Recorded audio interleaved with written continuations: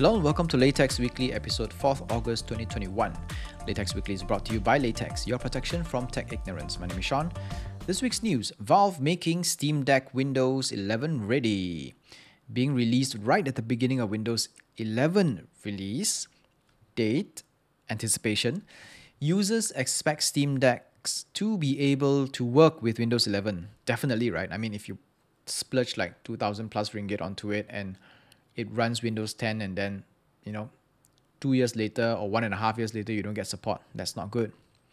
So Valve is working with AMD to make sure that happens. In order for any device to run Windows 11 well, a Trusted Platform Module chip or TPM would be required. The TPM secures the computer better using an integrated cryptographic key which prevents hacks. So this is the kind of new security protocol that Windows 11 is placed, and all devices that needs to run Windows 11 must have a TPM chip. TPM chips are usually either built into CPUs or motherboards. In this case, AMD is working to make sure that TPM is supported at a BIOS level on all Steam Decks. While Steam Deck will be loaded with SteamOS, which is a Linux distro, the devices will also be able to support Windows. Being able to run Windows is very, very important for gamers because most games run Windows. And if you don't have Windows support, then Steam Deck loses 3/4 of its value. Apple wants to scan iCloud for child abuse content. Last week, Apple announced that it will be releasing a feature that will automatically scan and flag all media in iCloud for child abuse. Other cloud storage providers like Dropbox, Google, and Microsoft have already done so, but Apple previously provided an option for users to encrypt their content before even uploading them into the cloud. So which means that Apple used to say, we will not check what's in there, we will encrypt it so nobody will be able to see it because we protect your privacy and we protect your security. While this practice isn't new, pro-Apple users have been getting riled up by this move, saying it goes against the privacy and security that other companies don't have. It's something that Apple is prided for, and now that they're going the other way around and people don't like it because it opens them up to privacy issues. So let's talk about the tools first before we go on to what is this that people are complaining about. The new tools come into two parts, right? The first identifies and blurs sexually explicit images received by children in the Messages app and notifies a parent if a child aged 12 and younger decides to view and send such an image. The second scans users' images if they choose to upload them to iCloud. If detected, Apple will alert the authorities. So it's not just deleting them, they will alert the authorities on this. There have actually been many arguments against this move, especially because Apple has placed itself into a corner of pro-privacy and security, and enabling this level of scan is akin to privacy invasion. So privacy groups and users aren't against the protection of children, against child abuse and all that. They are for child abuse, but what they're arguing is that there has to be another way rather than snooping into users' media. Because if they can do this today, they may escalate to doing other things tomorrow. So they are no longer different from, who they claim to be different from, which are Microsoft and Google and Facebook. And Apple said they will not allow the system to detect anything else other than sexual abuse imagery and will refuse demands from governments to add CSAM, which is child sexual abuse images into the list. So this comes down to the value of Apple's words. So this is a very subjective thing. Some people trust Apple to the T. Some people believe that Apple is selling something that they don't believe in order to make money and in order to grow its user base. So I come from the second camp. So I don't believe what Apple is saying. Whatever makes them money, they will do it.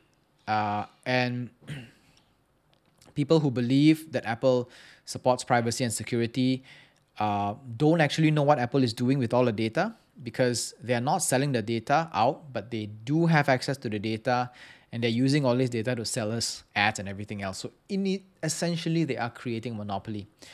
So yeah, that's that. Windows 11 on Mac with Parallels 17. Parallels is the only way for Mac users on M1 chip to run Windows because Boot Camp does not support those new chips. The release of Parallels 17 will let Mac users run Windows 11 too. There is a catch though. M1 users can only emulate ARM-based operating systems, which means you can only install Windows on ARM's x86 emulation. That is, if you understand the idea of emulation plus Windows on ARM, is actually miles and miles away from what you would get on a boot camp, which is also miles and miles away from what you would actually get on a proper Windows machine. If your organization wants to run Windows on M1 Mac machines, Parallels would be the best option.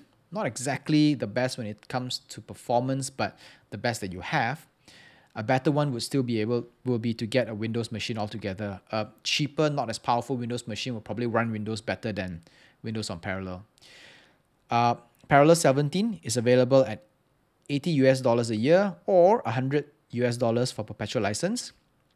It doesn't include a Windows license, which will probably set you back around 600 ringgit if you don't already have Windows 10. New leaks on iPhones. As we lead up to the announcement of the iPhone 13 range, more and more leaks will surface over the coming weeks and months. This time, there are reports that the new phones will come out with video portrait mode, which is similar to the existing photo portrait with blurred background to simulate an artificial bokeh.